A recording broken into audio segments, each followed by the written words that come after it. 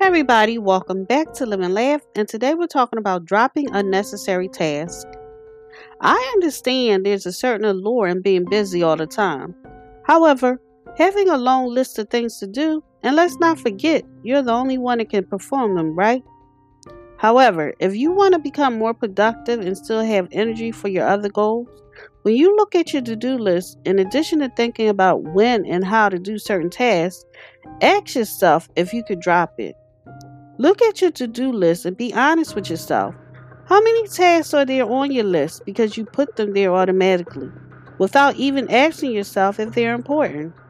How about dropping them to make more time for what matters? Thank you for listening. If you know anyone that could benefit from this, please go ahead and share it.